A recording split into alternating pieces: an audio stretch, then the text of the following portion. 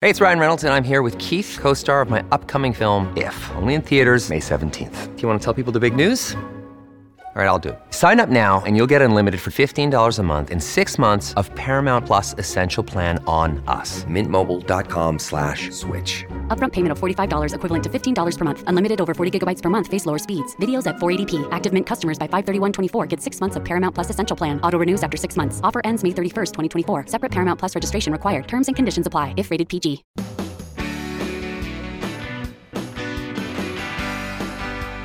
It's my pleasure to welcome you to the Clark Howard Show. Our mission is to serve and empower you so you make better financial decisions in your life. I want to remind you, our goal is to teach as many people as possible how to make those decisions. One way you can help us, share our podcast and review it. Today we got started with Christa's favorite segment, Clark Stinks. Also, it's that time of year. Open enrollment for healthcare. I'm going to address that as well as your questions later in the show. Clark.com/ClarkStinks is where you go and post when you feel I'm got a hole in my head, just not thinking clearly, I'm playing dumb, whatever. And Christa reads the posts, and I do learn from these posts and shares highlights that have been posted over the week with you right here on Clark Stinks. I should have never encouraged you to speak. You must think I'm pretty stupid. You should be ashamed of yourself. Well, maybe I'm wrong. Maybe I'm wrong. Maybe you're right, pal.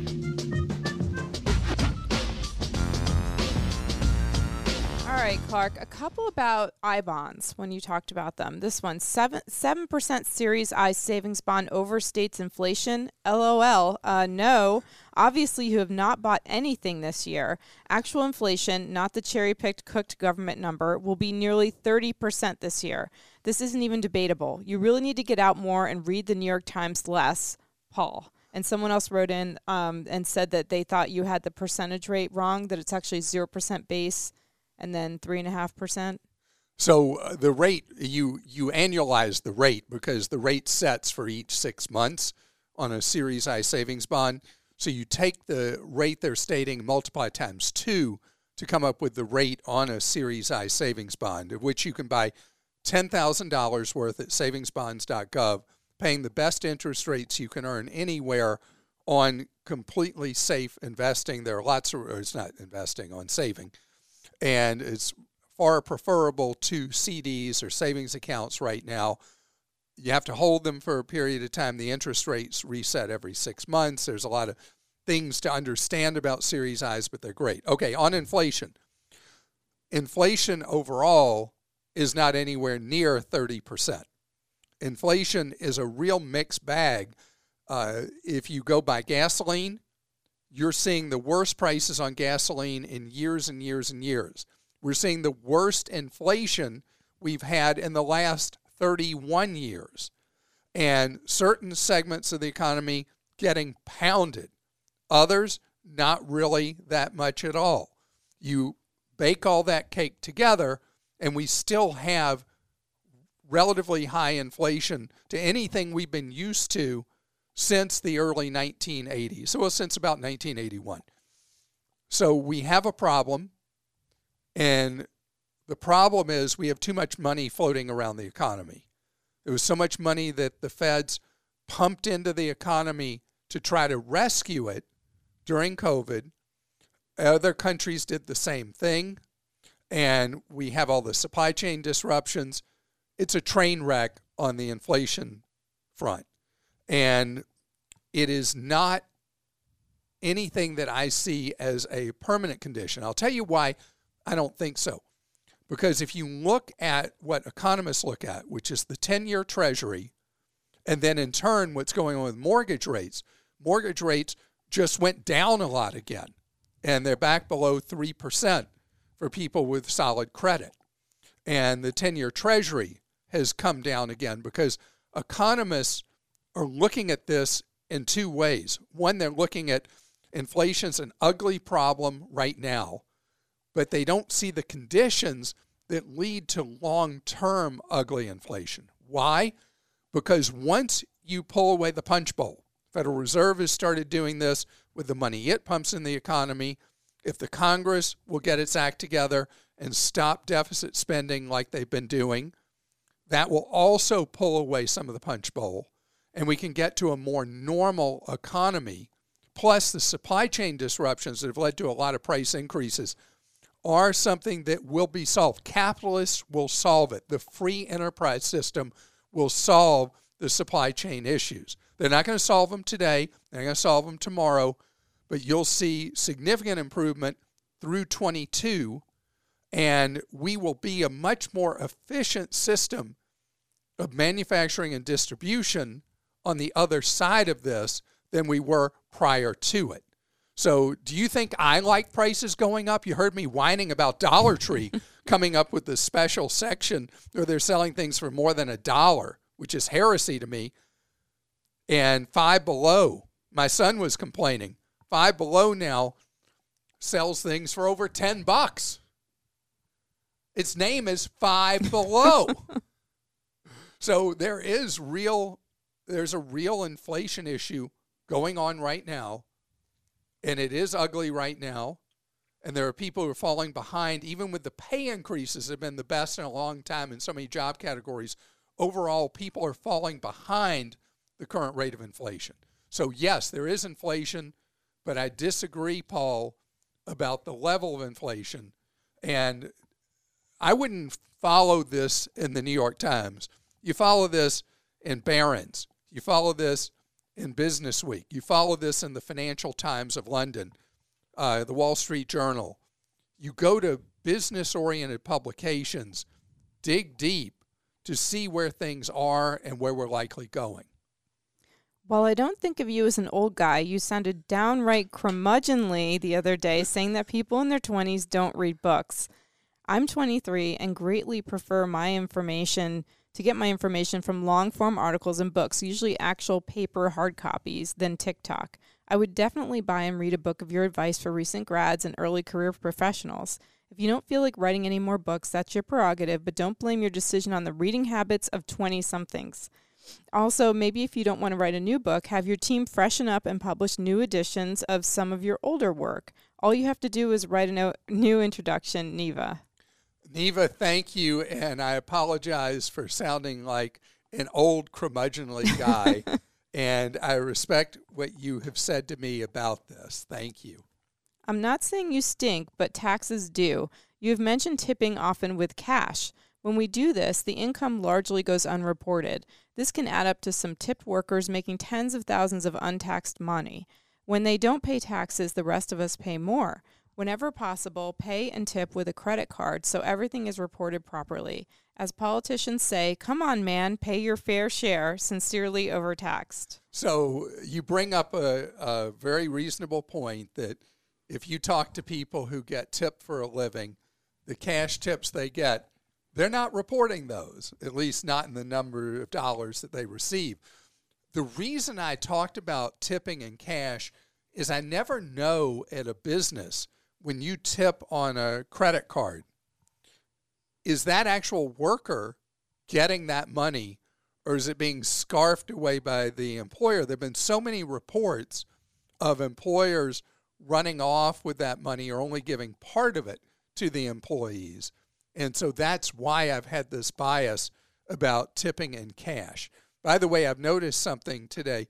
So few people carry cash anymore that I've seen again and again where people list their Venmo or Cash App or Zelle to receive a tip electronically because people will say, oh, I don't have any money. This happens a lot to valets now, that someone will go to get their car from the valet and they've got no money to tip that valet. The best thing is to park a mile away and walk and get exercise, and then you're not paying for parking. Yes, that's very true. This is another one from what should we call them? Clark's car kids, like the kids who have to listen in the car to the podcast. I think Clark stinks because my dad listens to it during every single car ride, and I have to listen to it too. So I think you should make it fun for kids like me who have to listen to it, and that's from Isabella. Isabella, sorry, Isabella. I'm really, really sorry that your dad is clueless about how boring I am. And It is true. I'm a very dull guy. I've said it many times. Your dad hasn't figured that out yet. You did. But I'll tell you something, Isabella. I have heard all through the years, because I've been doing this since prehistoric times. My kids think I go all the way back to when dinosaurs roamed the earth. I've been doing this since the mid-1980s. And there are a lot of kids who suffered like you did, like you are suffering right now, having to listen to me, who then later in life are amazed how much better they are with money because they had to hear all my propaganda stuck in the car with a parent. I'm a pilot for United Airlines, and my son-in-law is a pilot for Delta Airlines. Yes, it makes for some very interesting, entertaining family dinner discussions. You stated that Delta was uniquely positioned for the increase in post-pandemic air travel, but I'd have to disagree. Delta Airlines did furlough some employees, of which my son-in-law was one of them, and as a pilot, he had to go back to training, which was 5 weeks, to get his currency up to date. United Airlines did offer some early retirements, but they did not furlough any pilots and kept all of them current on their assigned equipment, which I would argue put them in a better position for post-pandemic travel. Thanks again. Keep up the great work, and I look forward to your next podcast, and that's from Mark. Mark, thank you. And I'm not up to date on how much reserve capacity United is keeping in place for the winter season. The thing that I found remarkable about Delta is that, yes, Delta laid off so many people, they didn't lay them off. They got so many people to take voluntary leaves or early packages that's why Delta's had the worst problem of any airline in reservations, where people have waited 12, 14, 16 hours on occasion to actually talk to somebody at reservations.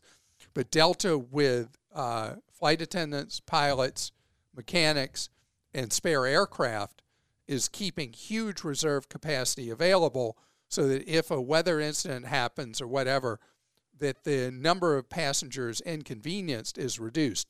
Maybe United's doing the same thing, but I've read nothing in the industry publications I read about what United is doing with reserve capacity.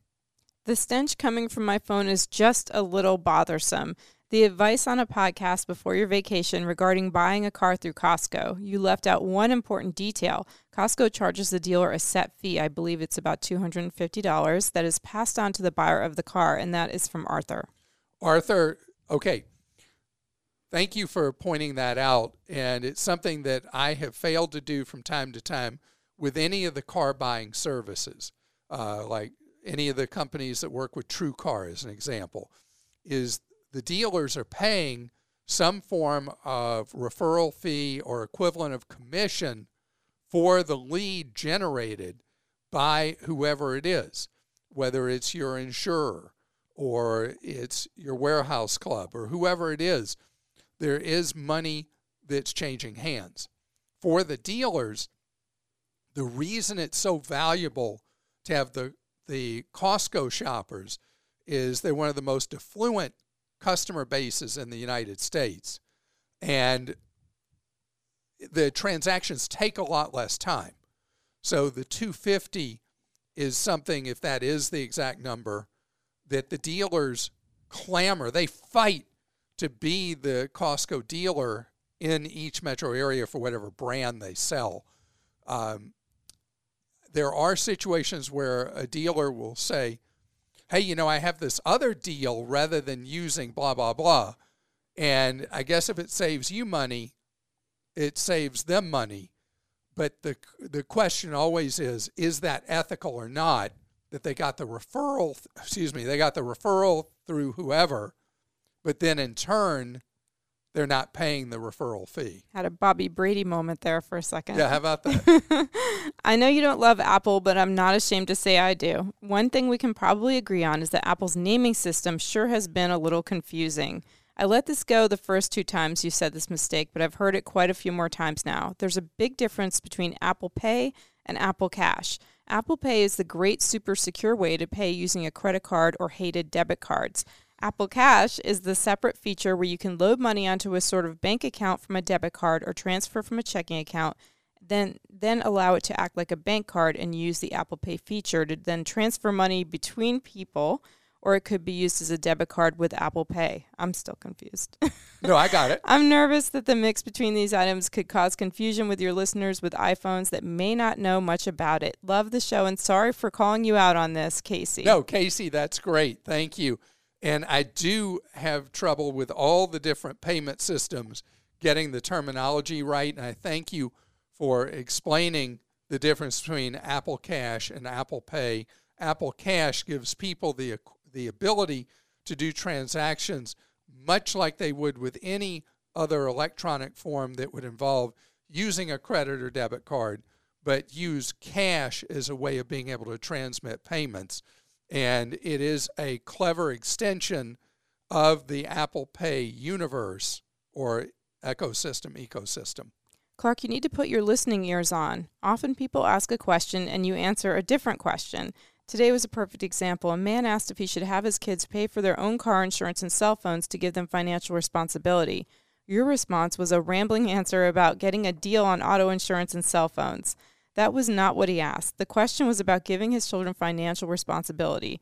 Please pay better attention to the questions so you can give appropriate answers. I also suggest that Christa helps keep you in line and not let you wander off the path. Jeff. I stink too. I'm sorry. No, but Jeff, I apologize. I remember that situation now, and that'll happen with me is that my mind kind of wanders about, well, you know what I really want to talk about is blah, blah, blah, and I don't answer the original question. So, Jeff, that is a great suggestion that, Christa, you're the one, bring me back in focus on the core of the question.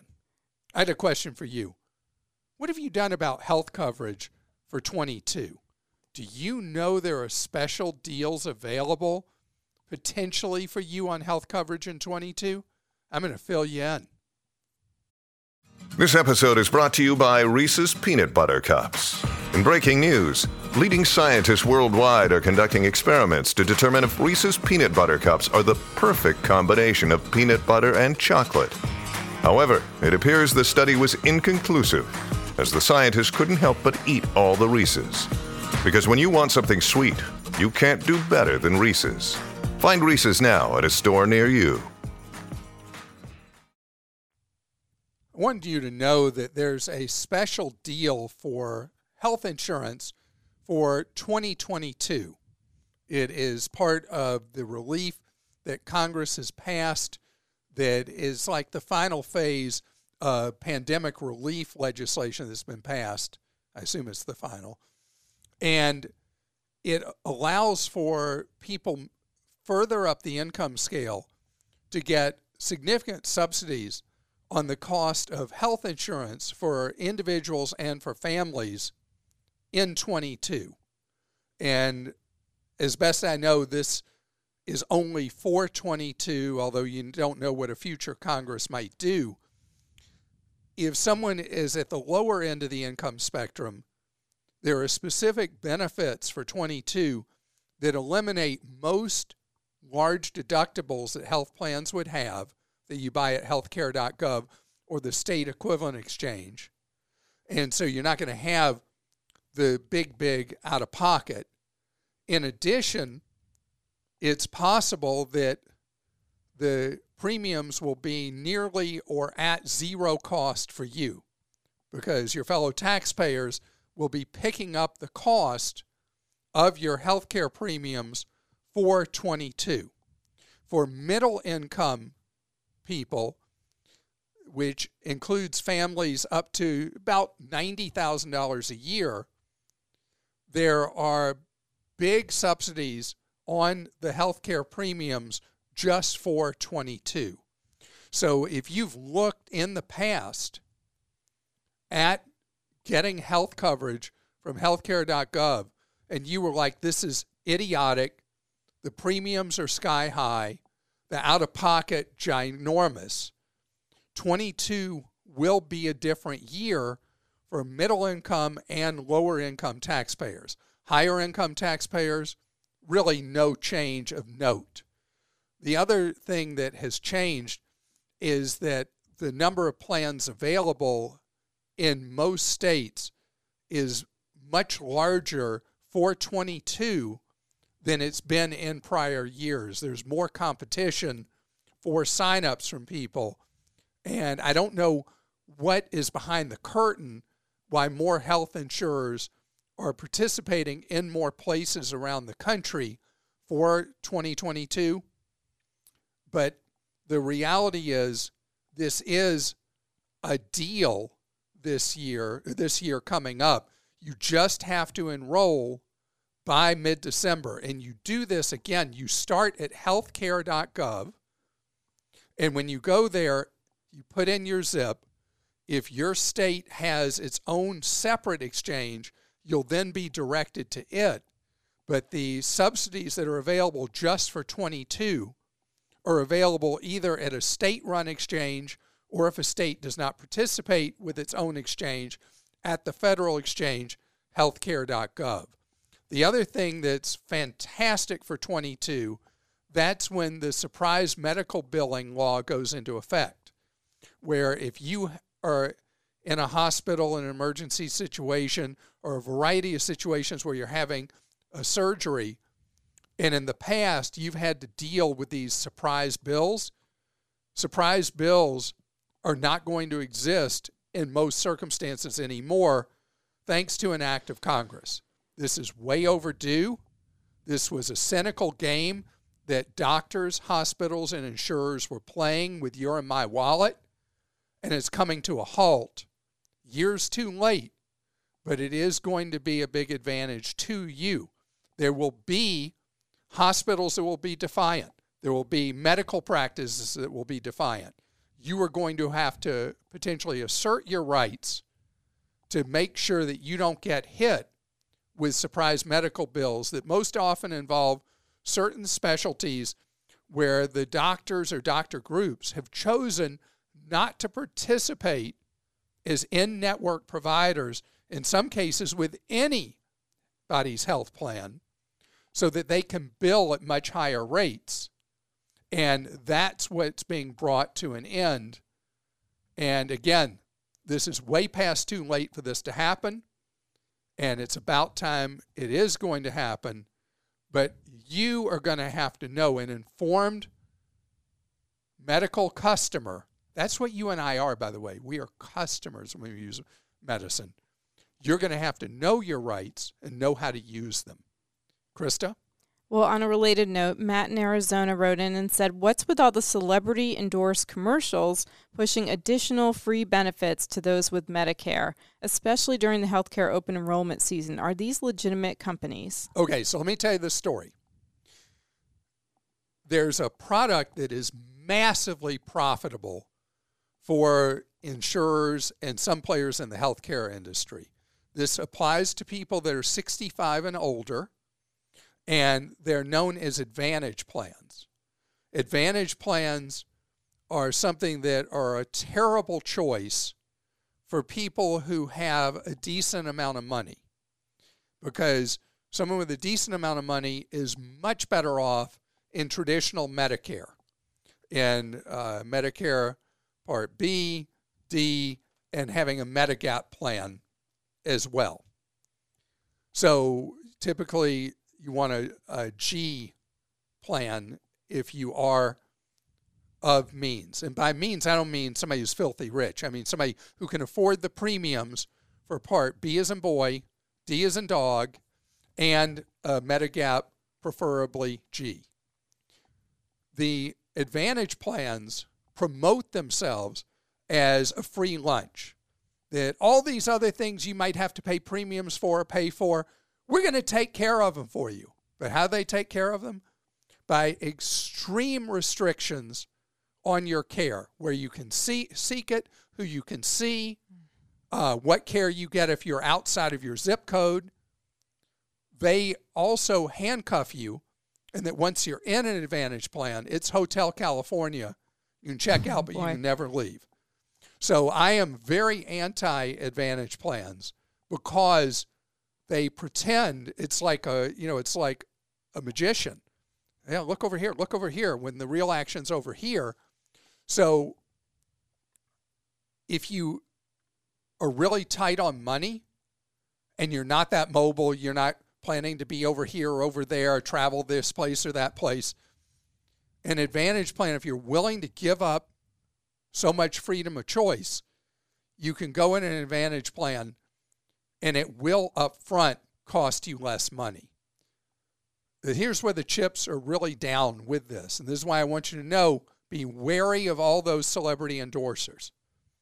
When you go in an Advantage plan, let's say you have a particular illness that is life-threatening. The reality is, for different forms of cancer, different illnesses you might have, there are medical centers that are better at care for those conditions than others. If you're in an Advantage plan, you may be prohibited from going to a facility where they can save your life versus one where they'll say, go have a nice life, make sure you have all your affairs in order, because we're clueless how to treat this or that or the other form of cancer or other illness you might have. So an Advantage plan is, in my book, in my mind, a disadvantage plan. Be careful, be wary when you sign up for one. Now, every time I've bashed Advantage plans, I've had people who've taken affront to it, who are in Advantage plans, and have been very, very happy. Again, if you have an Advantage plan that has worked really well for you, great. Just know there are other people who it's ended up being a life and death consequence being in an Advantage plan. On a much lighter note, I thought you'd enjoy this one. That was pretty serious. Sorry about that. Talking about life and death and blah, blah, blah. Got to noodle this one from Zeke in Georgia. My family is flying into LaGuardia for the Thanksgiving holiday. Renting a car for the 4 days is almost $800, and I looked into Turo, but it appears they don't deliver to the airport. My problem is we are a family of 5 traveling to Danbury, Connecticut, and it's about an hour and some change from LaGuardia. We don't need a car once up there, and the car service is slightly over $200 each way. We have a one-way. We arrive at 9:30 p.m. confirmation for the car service, but I don't feel like spending that much for an hour's drive. I think we'll take the train back to the city and find our way to LaGuardia, but am I missing something for the trip up to Connecticut? No, you're thinking about this right. Now, you could take an Uber, Lyft, or one of those yellow things they used to have a lot of in New York called taxis, and take the train to Connecticut from Grand Central. And the trains run, I'm trying to think how late the last trains are to Connecticut. I think they're like 12:30 in the morning maybe. But to keep it simple, you could take the car service to Connecticut, spending the $200 one-way plus tip.